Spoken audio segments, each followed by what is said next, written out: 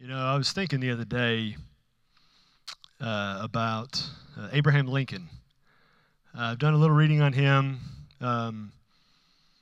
and seen some things on him. He's a great leader, great president, but he was also burdened with great opposition. You might be surprised, even though you may think the media today is negative. You might be surprised at the kinds of things they printed back then in the newspaper. The language they used to describe Abraham Lincoln would not be on network television today. It was extremely harsh. The profanity that were in some of the political cartoons about Lincoln as he was running for president were the vulgarest of the vulgar you can imagine. But even in spite of that, he had vision for the 13th Amendment, vision that no one else did. His closest advisors disagreed with him, not necessarily on the principle of what the 13th Amendment was, but the timing of getting it done. For them, what was more important, his closest advisors and definitely his opponents, what they wanted was for the Civil War to end, not for the very thing they were fighting to come to pass. And so even the guys who agreed with him politically would rather have the Civil War end than the thing they were fighting for be accomplished. And he was the only voice in the cabinet room, the only voice at certain times on Capitol Hill saying this is what we are pursuing. He had a vision that it was going to be accomplished. And it got to the point where when he was elected, Abraham Lincoln, for his second term, obviously he didn't get to finish that, but when he was elected for his second term by a landslide, and his political party won by a landslide, everybody, all his guys were saying that let's try to end the war, but if we can't end the war, let's just shelve the 13th Amendment until we get our new guys into Congress. Let's wait until all these guys who are going to disagree with us are out. And he had some sense in him that he didn't have time for that. And so he gives this declaration to his closest advisors. This is now is the time. Now is the time. We have to do it now. We can't wait for anything. We have to do it now. The idea is people are dying. We're not going to wait to accomplish something great. We're going to do it now, which, if you really think about it, that's our purpose. People are dying and going to hell. We don't have time to wait. You don't know how long you're going to be here. Even if you're on this earth for 100 years, that's a drop in the bucket to eternity. You're not here forever. You're here for a limited amount of time to accomplish what God put you here to accomplish. We don't have time to waste. And that's what Lincoln told his guys, says we don't have time to waste. This needs to happen now. And they set out to accomplish this history-defining moment. All because he had a vision. And his vision did not stem from what was politically relevant. It did not even stem from his moral character. It stemmed, if you research Lincoln, from his faith. Because of his faith, he saw something nobody else saw. And because he saw something nobody else saw, not just with their eyeballs, but he had vision because of his faith. And that faith brought the vision that changed not just our history, but the history of the world in one moment. This man did this thing. He's remembered for a lot of things, that right at the very top of the list. And he stepped out in great faith. You see, because what vision does, vision that is fueled by faith, vision sees what you can't see. You can't physically see it, but vision fueled by faith allows you to see something you can't see. I had somebody telling me this morning that they were going to step out on faith and do something phenomenal for God, something they'd struggle with for a while. They were going to do it, and God has already, in praise, delivered in advance of their step of faith, even though they haven't taken the step of faith yet. They just decided to do it. And God, over and abundantly blessed on the front end. You see, God can give us a vision for something that we can't see, that we don't know how it's going to come to pass. But if we step on faith, we may come to see it in a new way, which is exactly what we're going to be looking at today. In a story that may be very familiar to many of you, if not all of you. This is from Joshua chapter 6. Joshua chapter 6 on page 151. If you're here in the room, you can grab a Bible in front of you. It's also on our website, thequeen.church. You can see the scripture notes there. If you're watching online, all the notes are right below you. Just grab you a Bible, hit up Bible.com. Joshua chapter 6 is where we're going to be for most of the time. You see, in the book of Joshua, what's been happening is God came to a group of people called the Israelites and told them, I am going to bring through your nation an individual who will save the world, who will be a blessing to everyone on the planet, which ultimately would be Jesus. And so he's going to bring out his will through this people to the world because of Jesus. Not because the people were good by any stretch of the imagination. Just read one chapter of the Old Testament, you can find out that's not true. But because of Jesus was going to come through them. And so these people had been enslaved at one point in Egypt.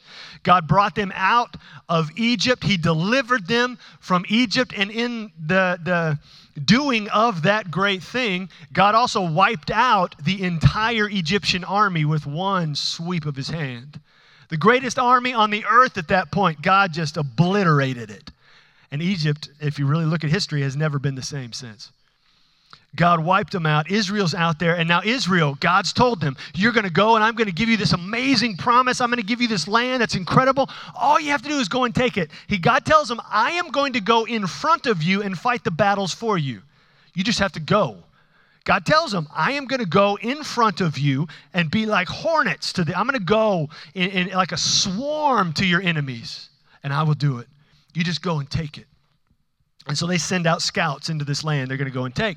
The scouts travel the whole land and come back. It takes them 40 days. They gather a bunch of stuff. If you've seen the images maybe in children's Sunday school back in the day, they find a batch of grapes, not like grapes we can get at Walmart, but grapes that are so massive and vines that are so huge, it takes two of them to carry on poles between them. Huge. And they bring them back and they say, the land is amazing. It's unlike anything we've ever seen in our lives. And two guys, they sent 12 spies into the land to do the recon work. 2 out of the 12 said, yes, God said we can take it. We can take this deal. Easy, no biggie. We just got to go in there and follow God. He'll fight the battles. We got it. The other 10 guys said, no, guys, you're nuts, man. The land's great. Yeah, the land's got some really great stuff in it. But the people there are huge. Huge. We cannot do this. And the other 2 guys who said, yes, we can, said, you're right, we can't, but God can. He's already promised it. We just got to go and do it. And those other 10 convinced the entire nation to not do it. They followed consensus. They took a vote. They were democratic back then. They had a business meeting, they took a vote, and they didn't do it. And you know what God said? I'm going to wipe out every single person who was not faithful. And so he did. He had to walk around for 40 years until everybody who was not faithful died. But then he brought them in. He said, if you don't have faith enough to follow me now, you're not going to have faith enough to follow me then. And so he just waited until they all died. And then they were going to go into the land. And that's where we get here in the beginning of Joshua. All the people who were faithless in that step of God died. It took them 40 years, but they had all died. This new generation has come up. And they're having to be introduced to the things of God. Now, having been wandering for 40 years while their parents and grandparents died off. And they come into the land of promise that they were supposed to have 40 years ago, but they didn't. But now they are, and they're stepping into the land. They've come across, and they step into the land. They've set up tents. And this is the first city they come to, Joshua chapter 6, is Jericho. The very first city they come to, and history tells us, may very well have been the most secure city in all of Canaan. I could get into the details of how thick the wall was and how tall the wall was, they think, and it was massive. And once they shut the gates on this wall, there is nobody getting in. It's impossible. This thing was huge. This thing was massive. They would put archers up on the top of this wall, and they could shoot for a great distance, and there's no way anybody's going to be able to take this thing down.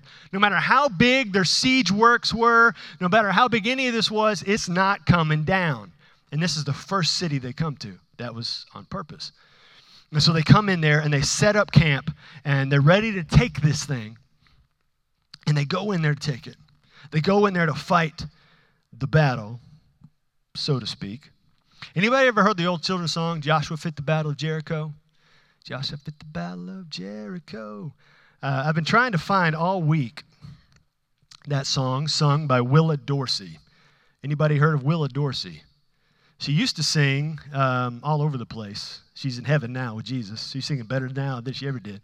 But if you can find that song, Willa Dorsey singing Joshua Fit the Battle of Jericho, send me that link. I have searched.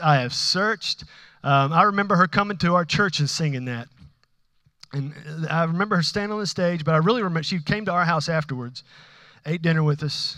Growing up, we always had tacos on Sunday nights. And then she sat at the piano and sang for another 2 or 3 hours. And it is incredible.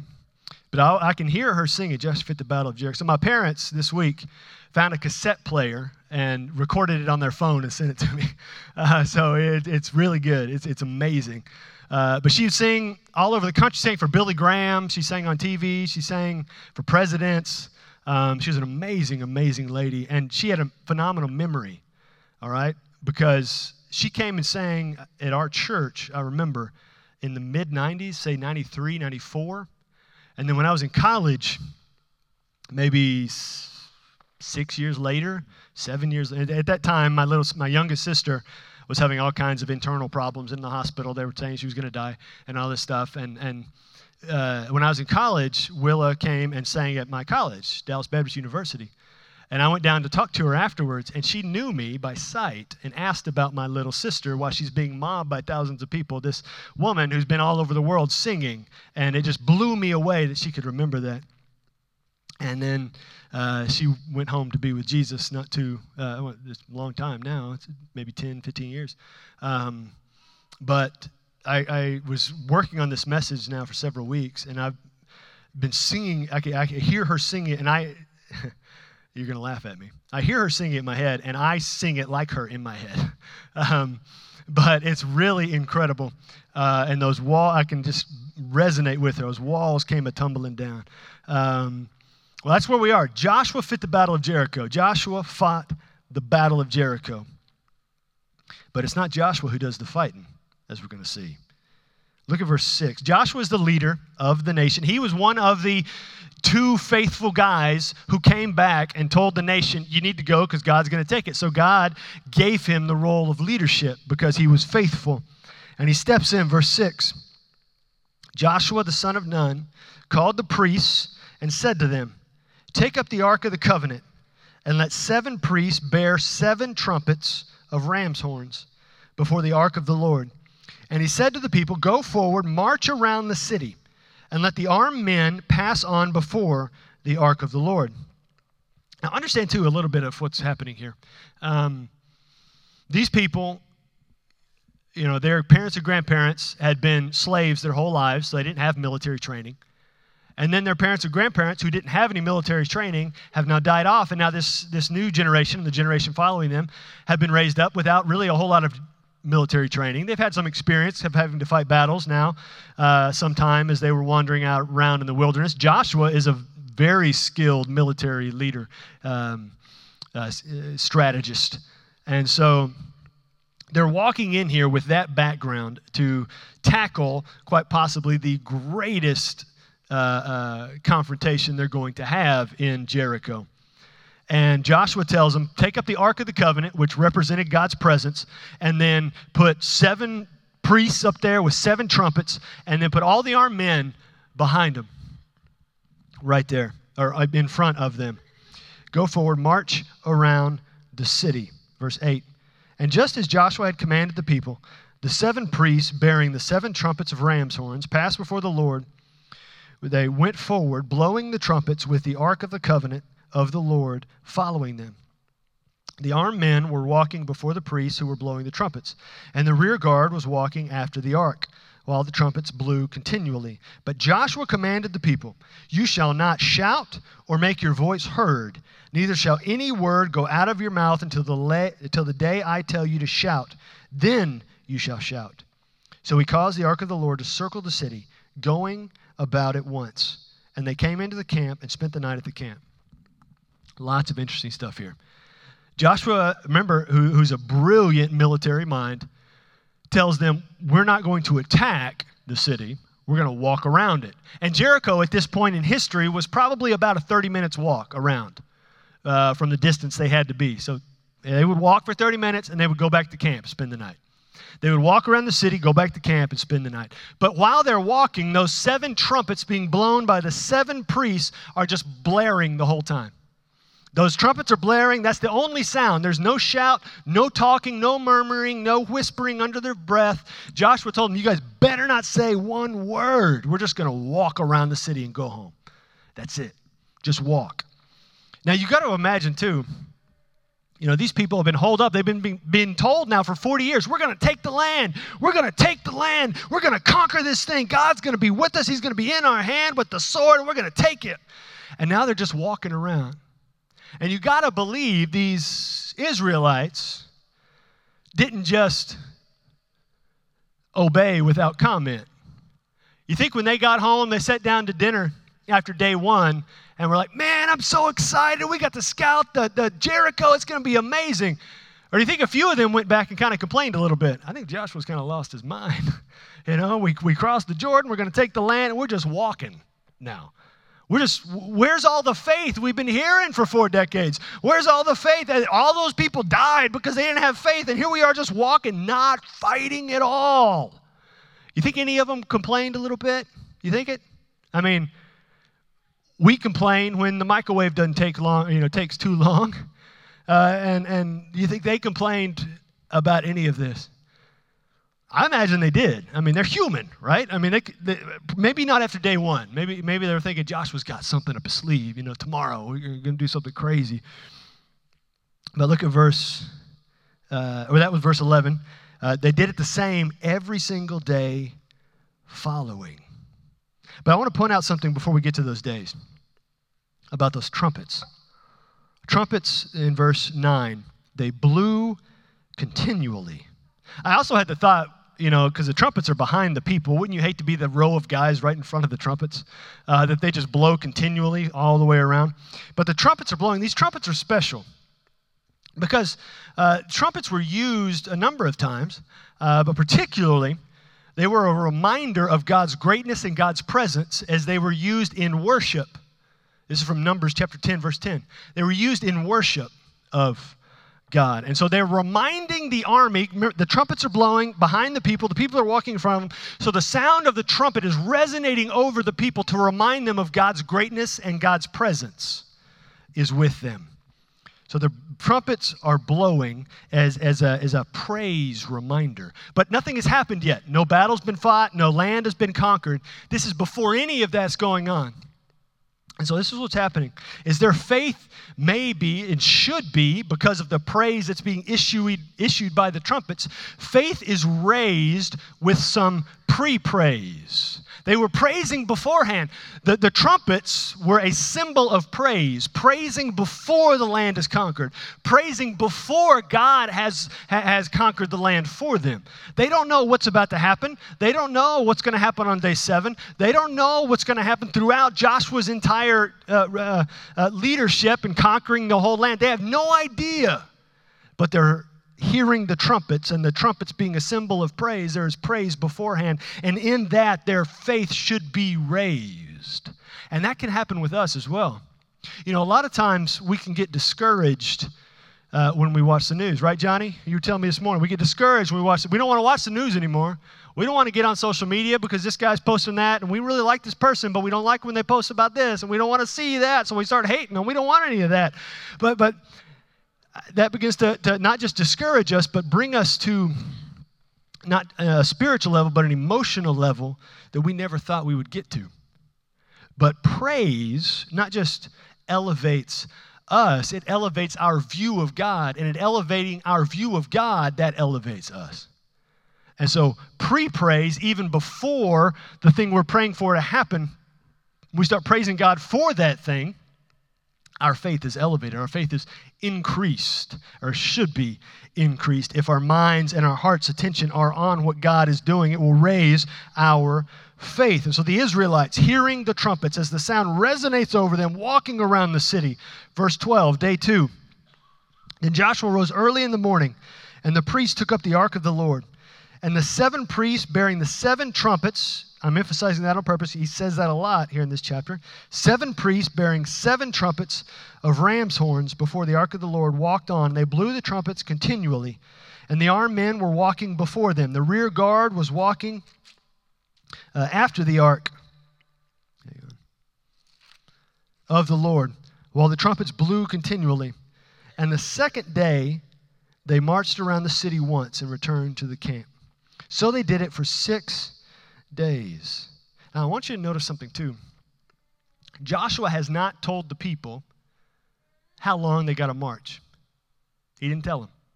Joshua didn't tell them yet what's going to happen after they've marched around the city. All the people have done so far is they believe God has spoken to Joshua, and they're going to follow and obey. Now, knowing Israel, if you've read the Old Testament, they may only obey for a little while. They're giving him, just enough rope to hang himself. They trust to a point.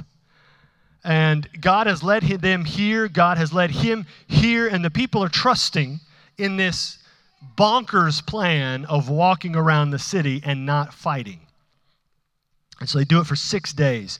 But then the 7th day comes. Remember, 7 priests, 7 trumpets, the 7th day. On the 7th day, verse 15, they rose early at the dawn of the day and marched around the city in the same manner 7 times. So on the 7th day, they marched 7 times. And it was only on that day that they marched around the city 7 times. Yeah. At the 7th time, when the priests had blown the trumpets, so picture it as we're about to read Joshua's speech. They march around the city this time 7 times. Now again, it doesn't say maybe Joshua did, but it doesn't say Joshua told them ahead of time we're marching around 7 times today. Maybe they were thinking we're only going to march around once like the other days. But Joshua keeps going once they hit lap 1, and he just keeps going. They go with him. And the trumpets are still blowing. The trumpets blow once they get after 7 times. The trumpets finally blow loud, and then Joshua shouts this. Verse 16. And the 7th time, when the priests had blown the trumpets, Joshua said to the people, "Shout, for the Lord has given you the city, and the city and all that is within it shall be devoted to the Lord for destruction. Only Rahab the prostitute and all who are with her in her house shall live, because she hid the messengers whom we sent. But you, keep yourself from the things devoted to destruction, lest you have devoted them, lest when you have devoted them, you take any of the devoted things and make the camp of Israel a thing for destruction and bring trouble upon it. But all silver, gold, every vessel of bronze and iron are holy to the Lord. They shall go into the treasury of the Lord." So the people shouted, and the trumpets were blown. So he says here the trumpets are blown. So the trumpets stopped blowing so Joshua can give this speech. He says, remember, he told them at the beginning, day 1, don't say anything until I tell you to say something. And now day 7, they've walked around 7 times, the trumpets blow, the trumpets stop blowing. Joshua gives this speech and says, guys, it's time to shout because God's given us the city. The people shout, the trumpets blow. The people shouted a great shout, and the wall fell down flat. So the people went up into the city, every man straight before him, and they captured the city. The wall fell down flat. Now, there's a great argument in theological circles. Did the walls, just fall down? Did they just fall down into the earth? I mean, I picture them falling out and smacking on the ground, which would have surprised the Israelites because they didn't expect that. It really would have surprised the guys from Jericho standing on the wall as the walls fall down flat. And they shout, and this happens. They shout, and this happens. They find victory from not fighting. They find victory from not fighting at all. Not fighting at all. And what would they have heard 40 years ago? Sally, you know this. I know you know this verse, Exodus 14:14. The Lord will fight for you. You have only to be what? Silent. And what were they for 7 days? Silent. And who fought the battle? The Lord. God fought. God fought the battle. They didn't do anything but walk. They walked around the city. God fought. God won. Now, hang on. You know what? We're going to I'm going to cut out a section here. And there's another time I'm reminded. This isn't going to be on your screen. This is brand new. There's another time that I'm reminded of when a battle was fought. Not by the people who were there, but by the Lord. This is in Revelation 19. If you have your Bibles with you, Revelation 19, verse 11. This is the end of the world. Then I saw heaven opened, and behold, a white horse. The one sitting on it is called Faithful and True. And in righteousness he judges and makes war. His eyes are like a flame of fire, and on his head are many diadems. And he has a name written that no one knows but himself. He is clothed in a robe dipped in blood. And the name by which he is called is the Word of God, which, if you know John, who wrote the book of Revelation, at the beginning of his gospel, the book of John, he says the Word is God. The Word, good job, Micah. Look at that. Look at that. Micah's on the personnel team. Micah needs a raise. I get an amen? Nothing. There we go. There we go. Got one. This is Jesus, verse 14. And the armies of heaven, arrayed in fine linen, white and pure, were following him on white horses. From his mouth comes a sharp sword with which to strike down the nations, and he will rule them with a rod of iron. He will tread the winepress of the fury of the wrath of God the Almighty, and on his robe and on his thigh he has a name written, King of Kings and Lord of Lords. Now, jump down to verse 19. And I saw the beast and the kings of the earth with their armies gathered to make war against him who was sitting on the horse, Jesus, and against his army that is behind him. And the beast was captured, and with it the false prophet, who in its presence had done signs by which he deceived those who had received the mark of the beast and those who worshipped its image. These two were thrown alive into the lake of fire that burns with sulfur. And the rest, the enemy army that had gathered to fight against God, the rest were slain by the sword that came from the mouth of him who was sitting on the horse, and all the birds were gorged on their flesh. So who won the battle? The army who was with Jesus, or Jesus? Jesus won the army, or won the battle. The army did nothing. The battle was won without any of them pulling the sword out of its sheath. Exactly like this moment. The battle was won. The Israelites still had to go into Jericho, but the battle was over before they even stepped foot across the walls. God won. This is crazy. Joshua, the great military strategist, could not have come up with this on his own. Let's walk around the city, and God's going to make the walls fall. We're going to go in. Great victory.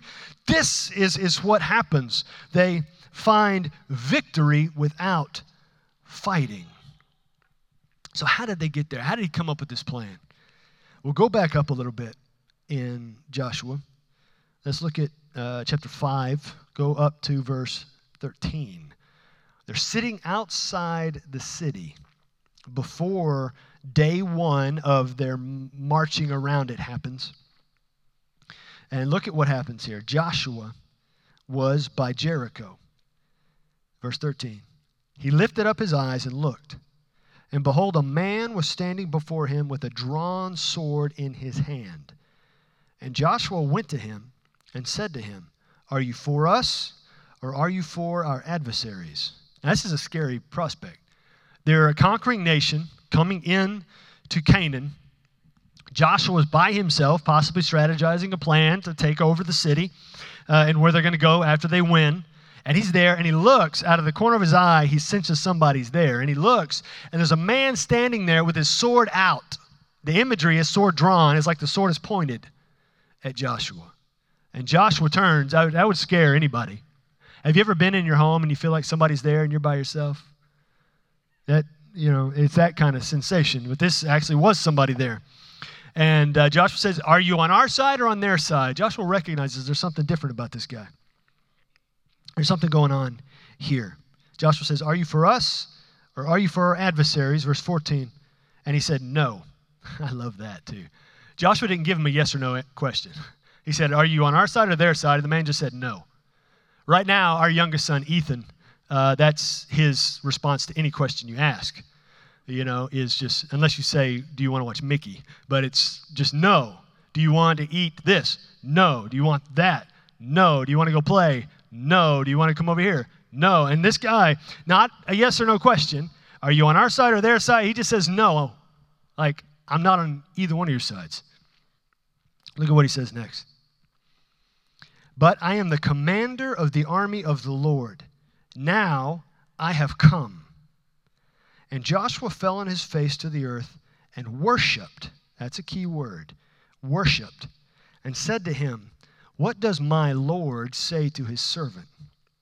And the commander of the Lord's army said to Joshua, take off your sandals from your feet, for the place where you are standing is holy. And Joshua did so. Joshua obeyed. Now, it's interesting. The man says, I am the commander of the Lord's army. A lot of debate again about who this guy is. We know from the book of Revelation that Michael, the archangel, is a leader in the Lord's army. But that doesn't seem to fit with this guy. Because notice a couple of things. Number one, he says, the angel tells, a seeming angel, he's the commander of the Lord's army, tells Joshua, take your sandals off, for where you are standing is holy. You're standing on holy ground, so take your sandals off. Put the things on the ground that God made, not the things that man made. So he says, where you're standing is holy. So the commander's presence is an indication of holiness. Not only that, it says that Joshua worshiped him. He fell to the earth and worshiped. Fell to the earth and worshiped. And now, if this were an angel in Scripture, when we see a human, as I referenced the book of Revelation a minute ago, throughout the book of Revelation, John would fall on his face to worship the angel with him. And the angel every time would say, stop worshiping me, I'm an angel. I'm not Jesus. So every time when we see an angel receiving worship, the angel says stop and points to Jesus. And so this person, this commander, does not do that. Doesn't do that. Says, I am the commander of the Lord's army. He receives worship, and he says to Joshua, my very presence here means this is holy. So who do you think this is? I think it's Jesus. Let me teach you a big old fat seminary word. Christophany. Say it with me. Christophany. That means an appearance of Jesus before Jesus was born by Mary. And so there's several places in the Old Testament where we believe that to be the case. Another one would be when Shadrach, Meshach, and Abednego are in the fiery furnace, and there's another one there, and they say it looks like a God, a son of God, and probably because it was. And so we think that is here as well, that this commander of the Lord's army is the Lord, standing there in front of Joshua. Joshua asks him, are you on our side or their side? And he says, no. Actually, Joshua, you're on my side. That's not what he says, but that's what I believe is implied here. He says, no, I am here. You need to listen to me. You need to listen to me. So Joshua's having a conversation with the Lord, and he's about to lay something down for Joshua that honestly Joshua wasn't prepared for. He's about to give Joshua a glimpse of what's to come, but not a detailed schematic. Look at verse 1 of chapter 6. Now Jericho was shut up inside and outside because of the people of Israel. None went out and none came in. And the Lord said to Joshua, the commander of the Lord's army, the Lord, said to Joshua, see, I have given Jericho into your hand with its king and mighty men of valor. Now, we're going to stop right there just for a second. Now, look at that. The Lord says to Joshua, see, I have given it into your hand. But if Joshua were to look, what would he see? Well, we just read in verse 1. Click back to verse 1. Jericho was shut up inside and out. It was locked tight. The walls were secure. The gates were shut. People may have come against Jericho before and it's not been conquered. There's no way they're going to conquer people who don't have siege works, people who don't have, powerful weapons. There's no way they're going to defeat Jericho. It is an impossible. This is what he sees. He sees Jericho as an impossibility. And then go to verse 2. What does God say to him? Look, I have given it to you. If I'm Joshua, I'm thinking, I'm looking, but it doesn't look like that at all. You just say that. I see something completely different than what you're telling me. They faced Jericho, these Israelites, with sticks and stones, with arrows and, slingshots and primitive weapons of having been out in the middle of nowhere for so long. What they see, what their experience tells them is this isn't going to happen. But they had faith, or at least Joshua did. They really could not have put a dent in the wall if they tried, but they had faith. Look at the next verse, verse 3. This is what God says to Joshua. You will march around the city, all the men of war going around the city once. Thus you shall do for 6 days. So God's giving Joshua the plan. Verse 4. 7 priests shall bear 7 trumpets of ram's horns before the ark. On the 7th day you shall march around the city 7 times, and the priests shall blow the trumpets. And when they make a long blast with the ram's horn, when you hear the sound of the trumpet, then all the people will shout with a great shout, and the wall of the city will fall down flat, and the people will go up, and everyone straight before him. So that's the plan. God says to Joshua, you're going to walk around the city, walls are going to fall, and it's over. You win. He doesn't say how the walls are going to fall. He doesn't say what's going to transpire every single day after they walk around. He doesn't say what the people in the city are going to be thinking and how scared they're going to be because they just see Israel marching around like a bunch of crazy people. He doesn't say what's going to happen. The infrastructure of the bolts in the wall, when the shout resonates, it's going to make it fall. He doesn't give any of those details. It's just a few sentences. You're going to march. I'm going to knock them down. That's it. And we saw when Joshua told the people what they were doing, he did not give them the step-by-step that he had. He only had like 3 sentences. He didn't even give the people that much. He just said, go, we're going to walk. Be quiet. That was it. And they go and they walk and they walk and they walk. And all this is going on. And Joshua, from what we can gather from the book of Joshua, was an incredible man of faith. Not to say he didn't have doubts, he didn't struggle. He's told repeatedly, not just in Joshua chapter 1, but in previous encounters with Joshua, to be strong and have courage.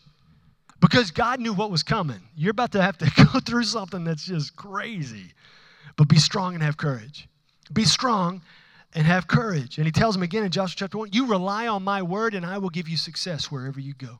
Just be strong and courageous. And so here Joshua's strength and courage is being tested as he walks into this place. God doesn't give him the how. Joshua didn't ask for the how. How often do we want the details, though, of what's coming? How often do we want the step 1, 2, 3, 4, 5, 6 before we even step on step 1? How often do we want the intricate specifics of what's going to go down? But God didn't give it to Joshua, and Joshua didn't ask, because big faith does not need the how. Big faith doesn't need the how. That's God's business. Big faith just needs the trust. Big faith just needs to trust. God gave Joshua crazy instructions. Walk. Okay, as far as we can tell, Joshua said, good, okay, fine, we're going to walk. We're going to walk. We're going to walk for 30 minutes every day. Last day, we're going to walk around that thing 7 times. That's 3.5 hours. They probably slowed down as they got going, maybe 4 hours. We're going to walk for 4 hours around this deal, and then we're going to shout, and you're going to win the victory. That's it. That's the end of our battle for Jericho. So that song, Joshua Fit the Battle of Jericho, is actually incorrect. Joshua walked, and God fought the battle of Jericho. They walk around this city. God does it because they trust him. They didn't have the how. They didn't have the specifics. No matter what the people were saying, when they got back to their tents and their wives asked them, hey, how was the battle today? Oh, we just walked for a while. Joshua's gone nuts. He doesn't know what he's doing anymore. He may have figured stuff out back when Moses was alive, but now that he's in the role, he can't hack it. He can't do it. Joshua just kept going where God showed him to go. And Joshua steps out there in faith, and the people follow him. The people follow him. Even if they had doubts, they followed him. And they get there, and this amazing thing, God does this incredible thing because they trusted God. I heard a pastor a few weeks ago say it this way: it's not faith if you can figure it out. And if you can figure it out, there's no faith involved. I mean, if I could figure out my entire life and what needs to happen, if I can figure out what the specifics of the vision God has given, then there's no faith in there, and I can do it on my own. But God's not going to give us something we can do on our own. God's not going to give us a life where we don't need Him. God's going to give us a life where we need to rely on Him in faith. So God didn't give him the how. Joshua didn't ask for the how. He just gave God trust. Even though, as it always is with faith, there's no guarantee of safety in faith. If you trust God, there's no guarantee you're going to walk through it unscathed. There's just a guarantee you're going to walk through it with God, whatever it may be. So they walk, and they walk, and they walk. Joshua trusted God. You know what, Micah? Go back to that verse 2, where it says, the Lord said to Joshua, see, I've given Jericho into your hand. See, I have given Jericho into your hand. See it. See it. Joshua trusted God more than he trusted his own sight. God said, see, I've given it. I've made it as hard as possible where you can't do it, and it has to be me. See it. Yeah, hallelujah. He trusted God more than his own eyeballs. I got to tell you guys, there's a lot of times that's not me. I mean, I say, God, this is what I see. So I know you said, God, this is what's going to happen, and I pray that happens. But you know, if it's your will that will happen, but it probably won't, because what I see is absolutely impossible. The doctors are saying this. The people are saying this. The head doctor in the nation is saying this about this virus stuff. It doesn't look like it's ever going to. It's impossible. God says, see, I've given it into your hand. Like, but God, what I see is different. What I see is different. And in that moment, for me, I've got to be like, well, Joshua, which that's my name, talk about convicting. Joshua trusted God more than he trusted his own eyes. Because sight is no guarantee of vision. Vision comes from faith.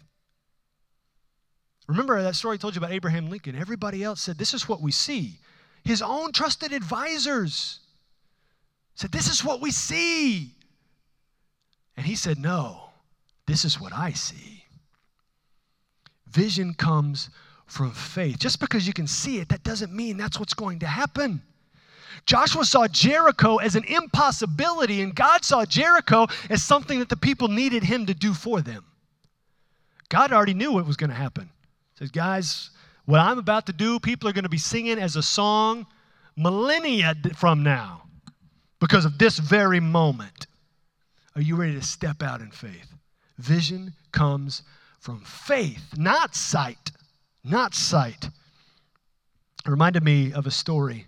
I may have told it before in here. I don't remember. I had a group in a Bible study a year or so ago where we read this book on the man George Mueller, and I just recently read it again and was reminded of this story.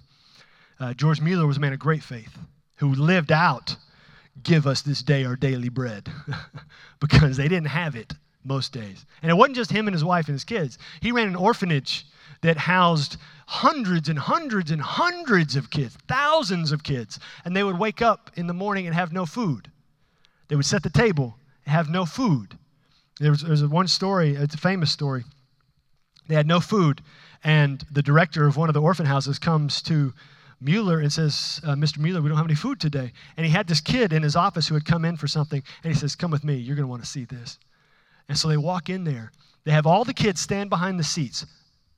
This is just one of the orphan houses, but none of the orphan houses have any food. And they stand behind their chairs, and he says, we're going to pray for the food. And they pray for the food. Before he says amen, there's a bang on the door. There's a bang on the door. It was a baker from town. And the baker had to, their orphan houses were outside of town, a ways up a massive hill. So he had to walk up the hill to get there. And he says, Mr. Mueller, God woke me up at 2 a.m. and told me to bake you this bread. And I've got 5 more carts of it out here in the truck. Will you send some guys to help me? Yes. So they go out. They didn't pray that God would give them the food. They thanked God for the food he had already sent. But they didn't know it was there. They pre-praised. all right? The bread comes in, and so they go to finish their prayer that they didn't get to finish. Before they could finish the prayer, the door is probably still open. There's another bang on the door.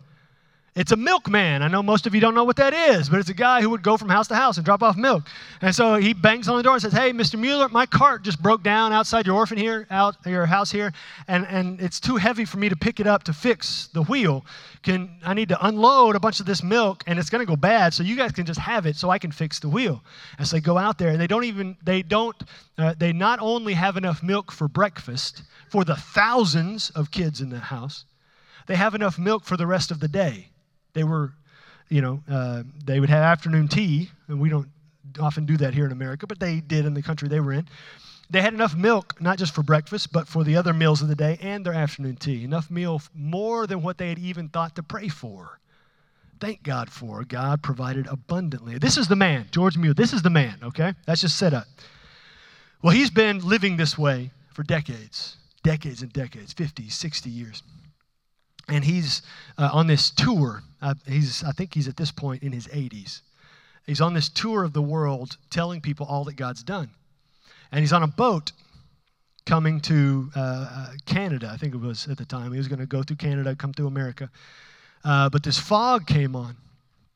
Massive, terrible fog. And you got to remember, this was back 1800s. They didn't have, nautical instruments like we have today. They couldn't really get through the fog, so they were just going to shut down and let the fog pass so they didn't run into, icebergs or whatnot. It's Canada, right? And so the captain comes to him and says, Mr. Mueller, we got to stop. The fog's too heavy. We can't go. And George says, why are we stopping? This doesn't make any sense. He said, well, look, see, we can't see. And George Mueller said to the captain, hey, you know what? Why don't you come with me? We're going to go pray. And the captain didn't believe in Jesus. Captain didn't believe in God. And so he told George Mueller, this isn't going to do any good. I've been a captain and on the seas all of my life. This kind of fog does not pass quickly. And George Mueller said back to him, I have never missed an appointment God set up for me to tell people about Jesus. And I'm not about to today. Let's go pray. So they walk out the outside of the ship through the fog into George's cabin. George kneels, and the captain, very timidly kneels because it's weird for him. And George just prays that he said a simple prayer. God, I know you set up this deal for me to go tell people about Jesus. We need you to lift the fog. Amen. And the captain starts to fumble words, but George says, no, just stop. I know you don't mean it. I know you can't. My prayer's enough for both of us. And they get up. No, they don't get up. This is my favorite part. George tells the captain, now go open the door. He's prayed for like 10 seconds, okay? And he tells the captain, go open the door. And the captain says, okay, you're crazy. This is a bonkers plan. We've heard this before. You want me to, what? So he goes and he opens the door. You know what he sees? No fog. All the fog is gone. Not even just remnants where you can see a little bit. It's all gone. And George says, all right. George doesn't get up and go look out the door. He says, come back in here. We need to talk about Jesus. Before they leave that cabin, that guy's saved. And they go, and George tells these people about Jesus. He had vision, even though he couldn't physically see. Even though he couldn't see, he knew by faith God had something for him to do. By faith, God had something for him to do, which is what this story in Joshua chapter 6 is all about. In Hebrews chapter 11, we get an indication, one verse about this situation. Hebrews chapter 11, verse 10. I think I have this one on the screen, don't I? Or did I not put it in there? Hebrews chapter 11. Yeah, there we go. I couldn't remember. It says, by faith, the walls of Jericho fell down after they had been encircled for 7 days. I'll leave that verse up for a minute.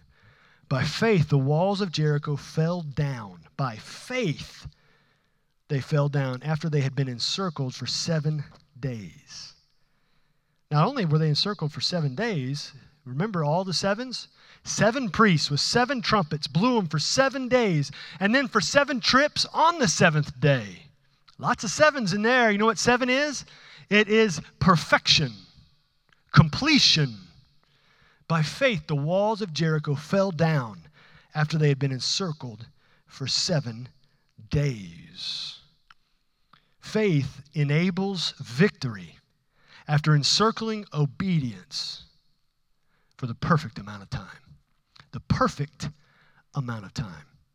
Faith enables victory when the situation, the circumstance has been encircled by obedience for the perfect amount of time. Now, that perfect amount of time means that's God's perfection, not mine. Not what I think is perfect in the right amount of time.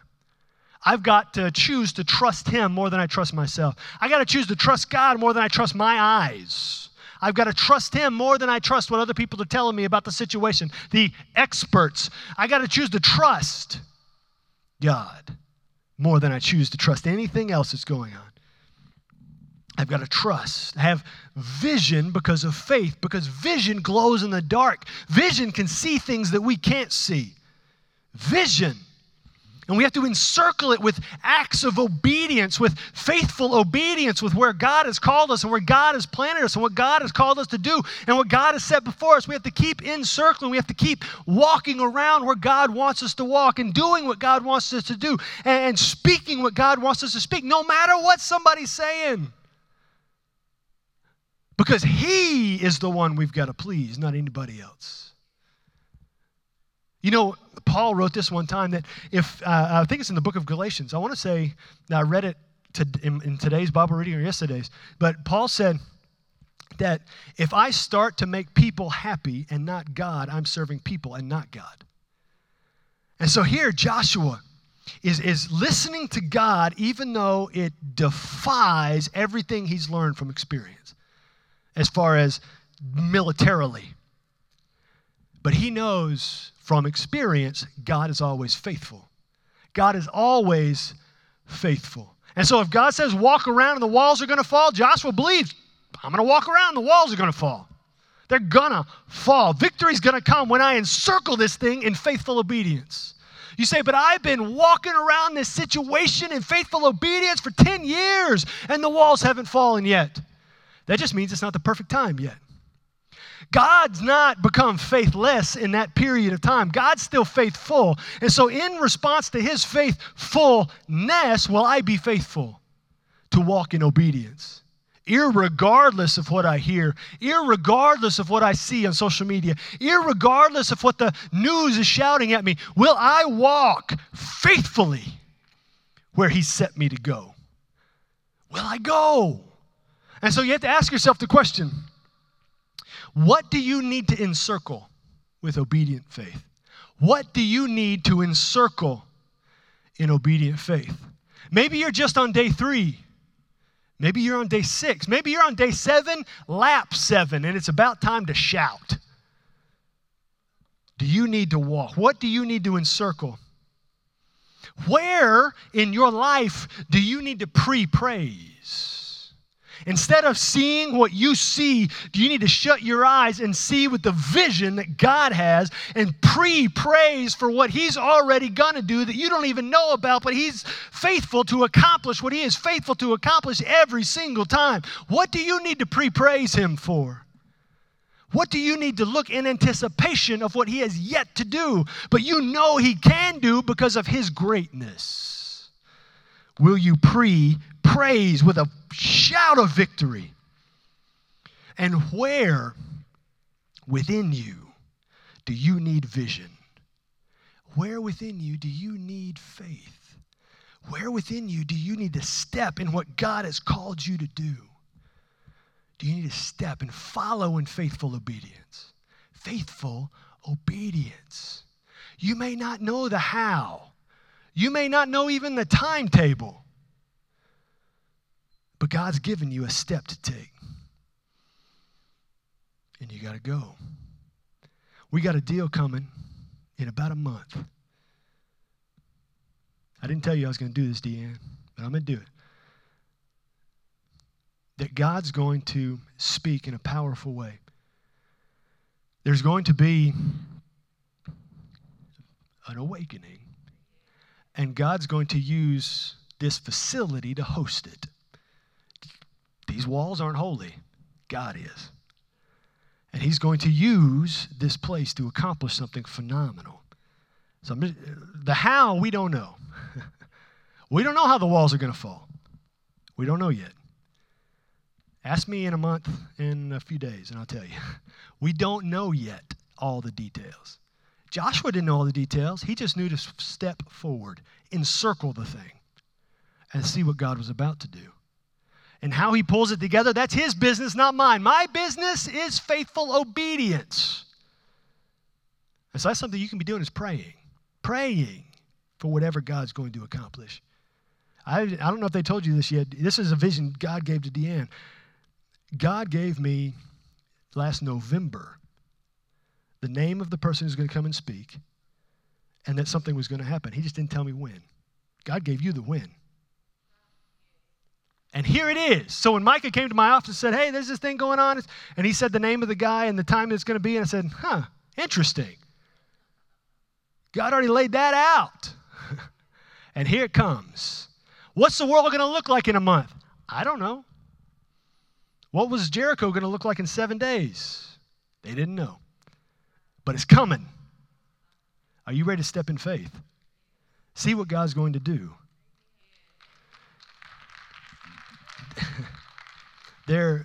I think often of this woman. Her name was Bobby Boone. She used to sit right back there. And Bobby and I had many conversations. She's with Jesus. Lots of people with Jesus. I love Bobby. She was such a great encouragement. And we would talk about what God was going to set up for her to do and how God was going to use her to speak to so many on behalf of what God was going to accomplish here. And then God took her. But she had faith, even though she was uncomfortable sometimes with music style, or she was uncomfortable sometimes personally with preaching style, or wearing sneakers on the platform. What Miss Bobby told me was, I don't care what you got to do to tell people about Jesus. If it gets my kids and my grandkids saved, I'm happy. And she came and she sat. She raised her hand in church. That was very uncomfortable for her. But all because it was her belief. It doesn't matter if it gets people saved. And that's our philosophy here at First Baptist DeQueen. Whatever it takes to get people saved. Short of sin, of course. But we're willing to go anywhere, do anything to bring people to Jesus. We see that with Jesus. We see that with Joshua. Walk around a city instead of fight a battle. And so that's what God has called us to do. To bring his message to DeQueen. To bring his message to people who desperately need it. And if you don't know people in DeQueen desperately need Jesus, then you're not looking. See it. It's there. You don't got to look very hard. You can see it in this room. People need Jesus. Maybe you need Jesus. Maybe it's time for you to step out and encircle that wall, that first step around the wall, which is faith, and believe that Jesus is God's Son, that he died so all your sins would be forgiven, and then he rose from the dead so you can live after you die. It's that simple. That's what faith, that's what salvation is. That's what faith is, believing in that. Finding that faith, believing, and then being able to step out in the way we see these guys step out and begin to turn faith on in all the different areas and avenues of your life and watch God do some amazing things. Watch him do it because he's the one doing it. Are you circling the wall with your faithful obedience here and now? Do you need to obey him and follow in belief right now? Do you need to be baptized? Do you need to join the church? Do you need to step out in faith in your finances? Do you need to step out in faith in what God's going to be doing through this awakening? Do you need to step out in faith in whatever God has placed before you that I can't even comprehend? Do you need to step out in faith now and begin to encircle this thing with faithful obedience, irregardless of what you see, because of what he sees? Let's have vision together and praise him through shouts of praise and watch him do what he's going to do as we participate in his miracle.